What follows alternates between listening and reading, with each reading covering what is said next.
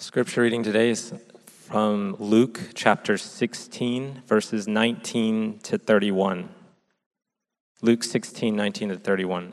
If you're using the blue pew Bible in front of you, it's on page 876. Please follow along as I read from God's holy and inerrant word. There was a rich man who was clothed in purple and fine linen, and who feasted sumptuously every day. And at his gate was laid a poor man named Lazarus, covered with sores, who desired to be fed with what fell from the rich man's table. Moreover, even the dogs came and licked his sores. The poor man died and was carried by the angels to Abraham's side. The rich man also died and was buried, and in Hades, being in torment, he lifted up his eyes and saw Abraham far off and Lazarus at his side. And he called out, "Father Abraham, have mercy on me, and send Lazarus to dip the end of his finger in water and cool my tongue, for I am in anguish in this flame." But Abraham said, "Child, remember that you in your lifetime received your good things, and Lazarus in like manner bad things. But now he is comforted here, and you are in anguish. And besides all this, between us and you a great chasm has been fixed, in order that those who would pass from here to you may not be able, and none may cross from there to us." And he said, "Then I beg you, Father, to send him to my father's house, for I have 5 brothers, so that he may warn them, lest they also come into this place of torment." But Abraham said, "They have Moses and the prophets. Let them hear them." And he said, "No, Father Abraham, but if someone goes to them from the dead, they will repent." He said to them, "If they do not hear Moses and the prophets, neither will they be convinced if someone should rise from the dead." This is the word of the Lord. You may be seated.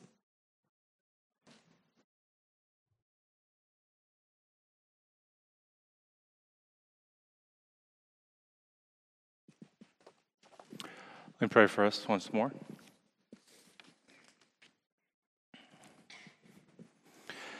Father, we thank you for the reading of your word. Lord, we know how desperate we are for your Spirit to come and to teach us, to illuminate your truth to our minds, to our hearts. Open the eyes of our hearts to see your glory and your grace in this passage, that we might be transformed more into your image, that we might carry out your ministry in our lives, the lives of this church, in this city. Lord, we pray that you will use this text to move us to be your hands and feet. We pray all this in Jesus' name. Amen. If you ever visit Cairo, you can go to the Egyptian National Museum and see for yourself King Tut's exhibit. As you might know, King Tutankhamun was a boy king who died at the age of 17. He was entombed with a vast hoard of treasures that remained undisturbed for 3,000 years until 1922, when Howard Carter discovered the burial chamber. And what they found inside was almost unbelievable. King Tut was buried in a golden coffin, within a golden tomb, within another golden tomb, in another one, and in another one. And he was buried alongside thousands of golden artifacts, like solid gold chariots, solid gold thrones. There was just gold everywhere. The Egyptians buried their kings this way because they believed that in the afterlife that you could be able to take these things with you. And so they thought that if we bury someone with all of their earthly treasures, then they could somehow maintain that wealthy status in the afterlife. Now, contrast King Tutankhamun's burial chamber with another burial site also found in Cairo. There's a graveyard in Cairo off some dusty side road where some American missionaries are buried. And there you're going to find a simple gravestone of a missionary named William Borden. William Borden was the son of a wealthy Chicago family that made millions in silver mining. A life of wealthy comfort and ease was laid out before him. But when he graduated from Yale in 1909, he took a very different path. He went off to Princeton Seminary. He graduated with a degree there. He joined China Inland Missions, and he planned to be a missionary to the Uyghur Muslims of northwest China. But before he was to move there, he went first to Cairo in order to study the language, the Arabic language, and the Islamic faith. But after only 4 months of training, he contracted spinal meningitis and died in 1913. He was only 25 years old.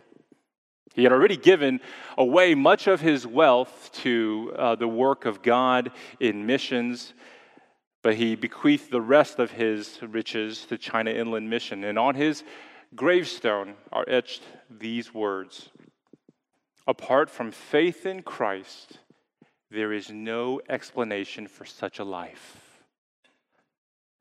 Now, that's well said. I think only Jesus could say it better. And he did in last week's parable, and again, he said it in today's. We've been in a summer series going through the parables of Jesus in the Gospel of Mark, and last week we started in chapter 16, and it began with a parable about money and about the importance of investing that money for the future, for a forever future, and not just for a few decades ahead of you before you retire. Today's parable, which concludes chapter 16, continues on with this same theme. I know many people assume that the parable of the rich man and Lazarus is a parable all about hell and building a theology of the afterlife, but actually, it focuses more on this present life and how you are stewarding the riches that God has entrusted to you, especially in relation to the poor and needy that He has put around you. How are you using your money and your resources to care for the poor and needy? You know, both King Tut and William Borden were men of tremendous wealth, and both died at a relatively young age, but they differed significantly in how they made use of their relatively short lives and all of the resources that were at their disposal. King Tut made the tragic decision of hoarding all of his earthly riches, thinking that he could take it with him. But all of that gold, as we know, was stuck in that tomb while he went on to experience a miserable, Christless existence for eternity. William Borden, on the other hand, he didn't despise his wealth, but neither did he depend on it. He willingly gave it away. He invested in eternal things. He planned for his forever future with his King Jesus. Borden knew that it's not bad to be rich. It's just bad to die rich, having neglected to care for those in need and having neglected to prepare for your own forever future. And so as we study this morning's parable, we're going to consider 3 principles that we can derive from this text. If you want to follow along, look in your bulletin, you'll see an outline. The first is the way we see and steward our earthly riches echoes in eternity. Second, there will be no mercy in the afterlife for those who deny it in this life. And third, nothing will convince us to change until we are changed by the Word of God. So let's look at our first principle. Our stewardship in life echoes in eternity. The way we see and steward our earthly riches ripples into the future, into our forever future. And we see this principle really playing out between the rich man and Lazarus. Now, before we look at these 2 characters more closely, it's important to understand why Jesus is telling this parable and to whom is he actually telling it to. Now, chapter 16 started with Jesus talking specifically to his disciples, and he tells them the parable of the dishonest manager, or some call it the parable of the shrewd steward. And there, he's stressing the importance of stewarding your money well, to steward it shrewdly or wisely, preparing for eternity instead of just indulging yourself in this life. Now, after telling this parable, if you look with me in verse 14, there were also some Pharisees present listening to this parable, and Luke describes them intentionally as lovers of money. And they were there ridiculing Jesus' teaching. Now, why is that? Well, it's because, as it says in verse 15, they were trying to justify themselves before men. In other words, they believed that they were right with God because of their outward devotion to the law, to the law and prophets. And they saw their wealth, their riches, as proof that they're right with God, as proof that they have God's favor.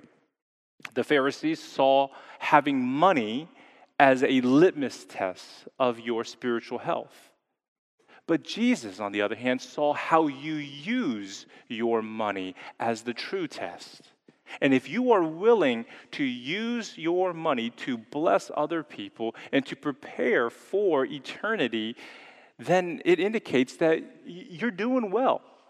You're spiritually healthy. It shows that you truly are serving God and you're not serving money. So last week we said that the shrewdest use of your money, the smartest thing for you to do with your earthly riches, is to invest in the work of the gospel, in the work of evangelism and global missions, making eternal friends who will be there one day to welcome you in glory. We saw in chapter 16, verse 9, it says, "Make friends for yourself by means of unrighteous wealth." That's just referring to money. By using your money, so that when it fails, they may receive you into the eternal dwellings. Well, friends, this morning's parable is an illustration, or it's more like a counterexample of verse 9. It illustrates what happens when you don't shrewdly use your money, when you instead steward your wealth selfishly, when you don't invest with eternity in mind. Jesus is directing this parable, I hope you see, to the Pharisees who were there, who are lovers of money, warning them, don't be like this rich man in the parable who used his money just to serve himself and not the needs of those around him. Just look at how his actions echo in eternity, to his shame and eternal regret. Be different. Be warned about what is going to happen if you steward your money in this selfish, unshrewd way. Now, in verse 19, Jesus describes this rich man as one who is clothed in purple and fine linen. Now, that's the color that is fitting, and the color in the apparel that's fitting for royalty, for the wealthy in ancient Near Eastern society. And it says here that he feasted sumptuously every day. So Jesus is describing for us this life of extravagant self-indulgence. He has unlimited resources at his fingertips, and yet he's not even willing to lift a finger to help this poor man at his gate. In verses 20 to 21, we're introduced to this poor man. "And at his gate was laid a poor man named Lazarus, covered with sores, who desired to be fed with what fell from the rich man's table. Moreover, even the dogs came and licked his sores." So you have this contrast. You have this rich man robed in purple, feasting sumptuously, and you have this poor man robed in sores, begging for scraps. It says that he was laid at the rich man's gate, which indicates that he was most likely an invalid. So every day what was happening was that this rich man would leave his house, he would pass by his gate, and he would see this invalid at the gate begging for scraps. And we know that he saw him because later on in verse 24, he recognizes the poor man. He even knows his name. And so he definitely saw the man's plight. He just chose to ignore it. He chose to walk on by. This poor man is so overlooked, so marginalized, that no one is paying him any attention. No one is giving him any relief. The only ones in this parable to give him any attention and relief are the street dogs that are licking his sores. Now, I think one of the most notable features in the way that these two characters are introduced to us is the fact that this poor man is actually given a name, the name Lazarus. Most parables just have nameless characters because they're not describing historical individuals, historical events. They're just fictional stories used to teach a lesson. And so giving a character a name here, when it really isn't necessary, is rather significant. Now, there's no reason to associate him with the Lazarus that you know in John chapter 11, the one that Jesus rose from the dead. Lazarus was just a very common name in those days. It's associated with the Hebrew name Eleazar. And so you see that name used quite a bit in the Old Testament. And the name Eleazar or Lazarus simply means God helps, or the one whom God has helped. And so that's really his name. That's his identity. He's not defined by his poverty. His identity is not wrapped up in his meager circumstances. His identity is found in his finding help in God. He's defined by his dependence on God. He's Lazarus. God is his help. But this rich man, on the other hand, notice how he goes nameless. And do you see why he's nameless? He's nameless. He's only known as the rich man because his identity was wrapped up in his riches.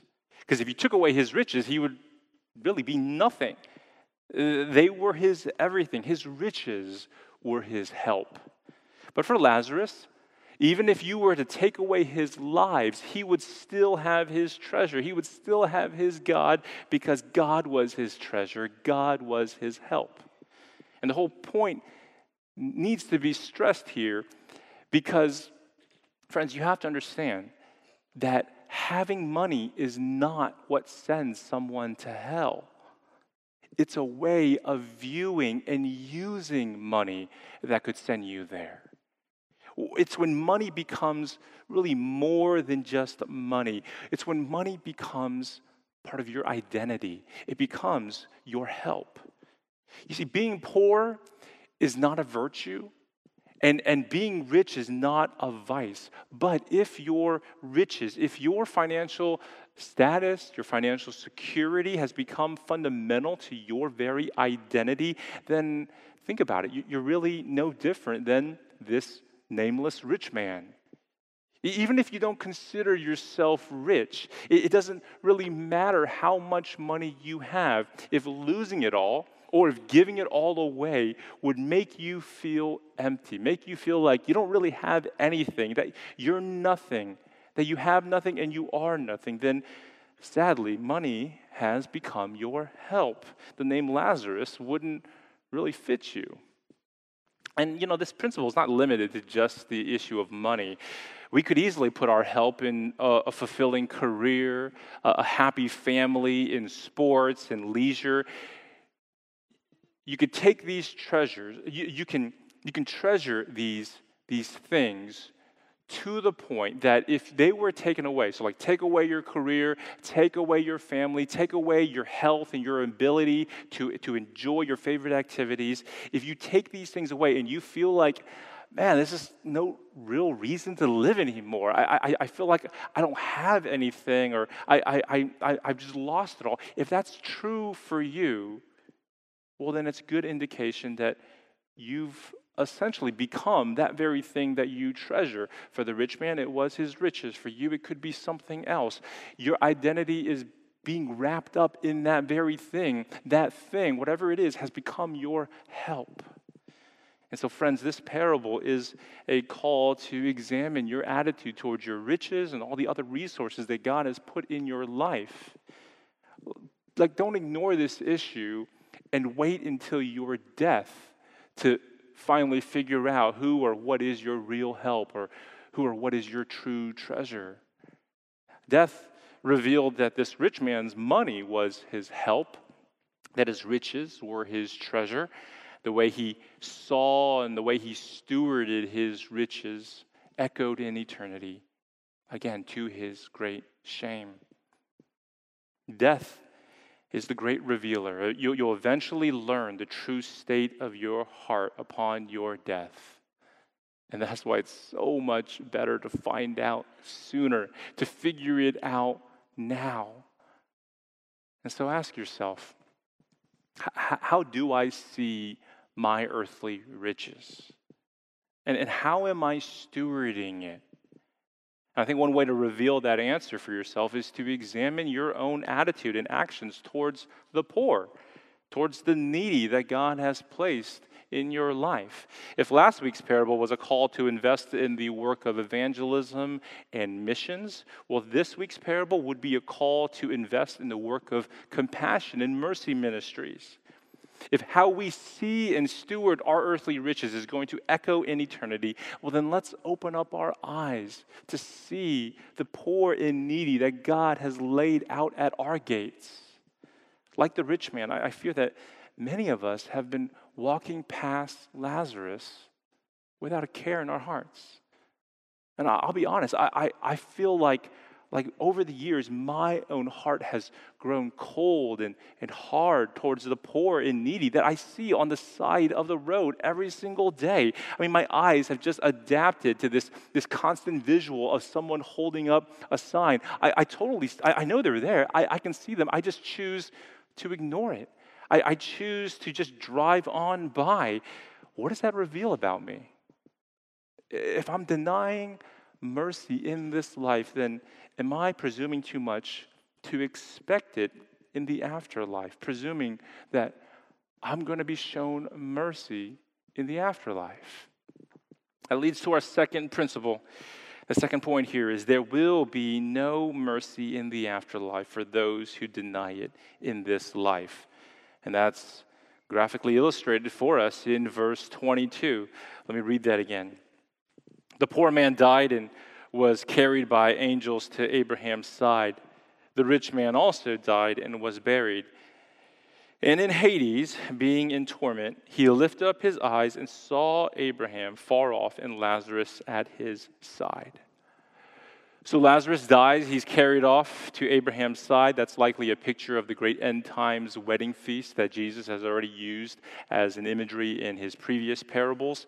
Lazarus is shown mercy in the afterlife. And again, it's not because he was poor and needy. It's because he realized that he was needy of God to be his help in salvation. That's why he's there. The rich man, on the other hand, well, he is shown no mercy. It says in verse 23 that he's being tormented in Hades. Now, Hades, that's a Greek word. It's equivalent to the word Sheol in Hebrew. So you might see that word used in your footnotes in the Old Testament. And Sheol, to the Hebrews, was just understood as the realm of the dead, where you would await final judgment before God. In Greek, Hades is just understood to be the home of departed souls. You could also argue that the New Testament makes a distinction between Hades and Gehenna.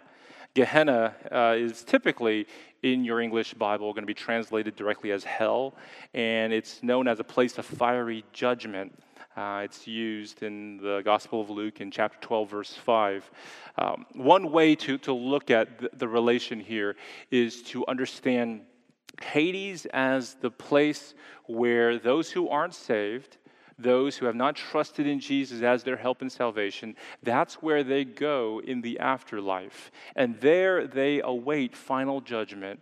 They await the time when, according to Revelation chapter 20, verse 13 to 15, let me read this. Revelation 20, they will be in Hades until death and Hades gave up the dead who were in them, and they were judged, each one of them, according to what they had done. Then death and Hades were thrown into the lake of fire. This is the second death, the lake of fire. And if anyone's name was not found written in the book of life, he was thrown into the lake of fire.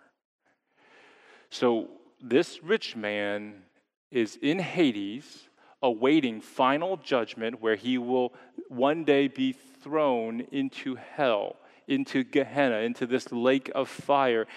But it says here that while he's in Hades, he looks and he sees Abraham far off and Lazarus at his side. Now let's be careful here not to press the details and not to build some sort of theology concerning the afterlife, building some kind of doctrine of there being some kind of interdimensional communication between the saved and unsaved, in Hades and in heaven. This parable is, like I said before, not trying to describe the afterlife for us. It's actually here to teach a lesson about this present life, to live this life with deep concern for the afterlife. That's the point here. So if you look at verse 24, it says the rich man pleads for mercy. He asks for some relief. Father Abraham, have mercy on me. He's asking for mercy. Please send Lazarus to dip the end of his finger in water and cool my tongue, for I am in anguish in this flame. Verse 25, but Abraham said, Child, remember that in your lifetime you received your good things, and Lazarus in like manner bad things. But now he is comforted here, and you are in anguish. Now there's some great irony there. There's also a great reversal of fortune. Lazarus is now the one feasting sumptuously at the Lord's table, reclining at Abraham's side, while this rich man is now the one outside the gate, begging for scraps, begging for just the slightest touch of relief. But Abraham says, it's not possible. It's not possible. Look at verse 26. And besides all this, between us and you, a great chasm has been fixed, in order that those who would pass from here to you may not be able. You're not able. And none may cross from there to us. Now again, without pressing the details here, we can say that the main thing verse 26 is teaching is that our fates are sealed at death. That God's final judgment is final. I think it's pretty sobering to basically hear Abraham say no. I mean, we're trained to think that if you ask for mercy, it's always yes. But here, Abraham says no. The rich man asked for mercy and he was denied. There's no mercy in the afterlife for those who fail to show it in this life. That's the principle being taught. If you deny mercy to those who are in need in this life, then why would you expect mercy to be shown to you when you're in need in the next life? That's the logic of this parable. And this principle is reinforced in a number of places in Scripture. Jesus said earlier in Luke chapter 6, verse 37 to 38, judge not, and you will not be judged. Condemn not, and you will not be condemned. Forgive, and you will be forgiven. Give, and it will be given to you. For with the measure you use, it will be measured back to you. And so the opposite would be true. Judge, and you will be judged. Don't forgive and you won't be forgiven. Don't show mercy and you won't be shown mercy. Or just listen to James chapter 2, verse 13. James 2, for judgment is without mercy to one who has shown no mercy.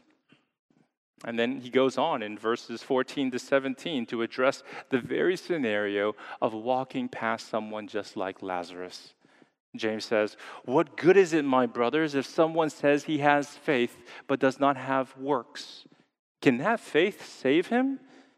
If a brother or sister is poorly clothed and lacking in daily food, and one of you says to them, go in peace, be warmed and filled, without giving them the things needed for the body, what good is that? So also, faith by itself, if it does not have works, is dead.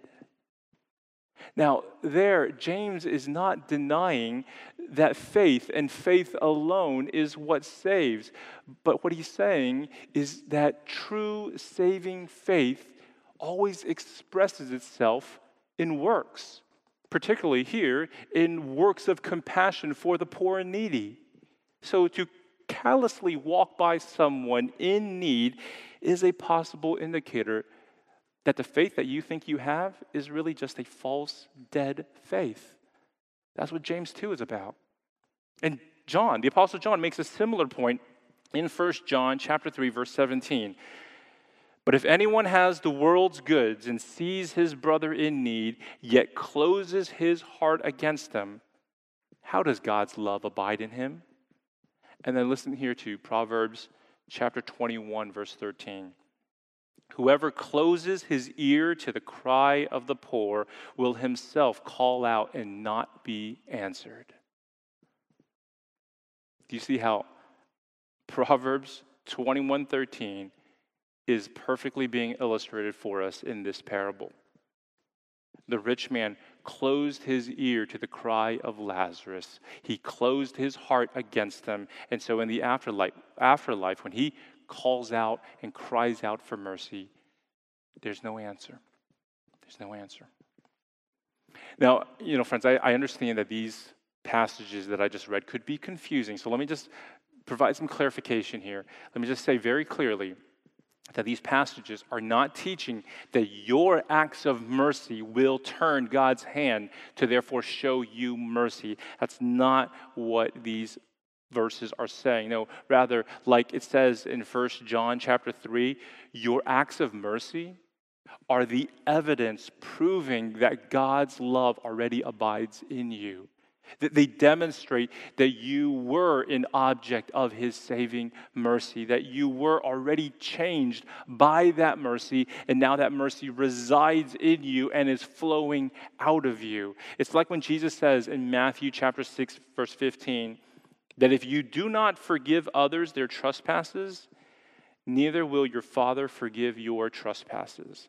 Now, there he's not suggesting that your forgiveness of sins by God is contingent upon your ability to forgive the sins of other people around you. No, that's not what Jesus is saying. That would be salvation by works, forgiveness by your performance and your ability. That's not what Jesus is teaching. Rather, there in that passage, Jesus is just saying that forgiven people are by nature forgiving people. Forgiven people, I should say, are by new nature forgiving people. And so in the same way, people who have experienced divine mercy are by new nature merciful people. So you have to understand that the Bible is clear. We are saved by grace alone, but not a grace that leaves us alone, that leaves us where we are. No, grace changes us. The grace of God's mercy and forgiveness transforms us into merciful, forgiving people. And so by implication, if I discover that I have a callous attitude towards the poor, or if I realize that I have been harboring an unforgiving spirit towards other people, then I could very well be fooling myself to presume that I've experienced the mercy and forgiveness of God. I know that's a disconcerting thought. I know that feels very uncomfortable to consider that we could be deluding ourselves, but wouldn't you rather have Scripture reveal that to you now than to have death reveal it to you later when it's too late? Robert Murray McCheyne was a 19th century pastor who told his congregation that, yes, I'm very concerned for the poor, but I'm actually more concerned for you. He tells his congregation, I'm concerned for your seemingly cold heart towards the poor, because he knew that converted people have new hearts filled with new mercies, having experienced the mercy of Christ our Savior. And so let me just read to you from one of Robert McCheyne's sermons. This is his sermon on Acts chapter 20, verse 35. This is where it quotes Jesus as saying, "It is more blessed to give than to receive." It's a very powerful sermon. It's so Christ-centered in the way that it undercuts all of our excuses to justify why we lack mercy. You know, like, because we're always trying to, like the Pharisees, justify ourselves as to why we tend to refuse giving to the undeserved poor. So he's exhorting his people in this sermon, his own congregation that he knows. He says, I know you pray all the time to be more like Christ, to be more conformed to his image. Well, you need to be more conformed in your giving, just as Christ was a giving Savior. And he quotes here an even older preacher who once said this: "What would have become of us if Christ had been as saving of his blood as some men are of their money?" He goes on and he walks through 3 objections that are found likely in his congregation's minds and probably in our own minds. He says this: Objection 1, my money is my own. Answer: Christ might have said, my blood is my own. My life is my own. No man forces it from me. Then where should we have been? Objection 2, the poor are undeserving. Answer: Christ might have said the same thing. They are wicked rebels against my Father's law. Shall I lay down my life for these? No, I will give it to the good angels. But no, he left the 99 and came after the lost. He gave his blood for the undeserving. Objection 3, the poor may abuse it. Answer: Christ may have said the same. Yea, with far greater truth. Christ knew that thousands would trample his blood under their feet, that most would despise it, that many would make it an excuse for sinning more. And yet he gave his own blood. Oh, my dear Christians, if you would be like Christ, give much, give often, give freely to the vile and the poor, the thankless and the undeserving. Christ is glorious and happy, and so will you be. It is not your money I want, but your happiness. Remember his word. It is more blessed to give than to receive. Church, I think we need to reorient our attitude towards giving, especially when it comes to the poor, to those who have done nothing to deserve our compassion. But isn't that the point of mercy? It's for the undeserved. Mercy is for the undeserved. And it was for the joy set before him that Jesus gave his blood for us. So is it for the same joy that you give to care for those in your life, to care for those that God has put around you?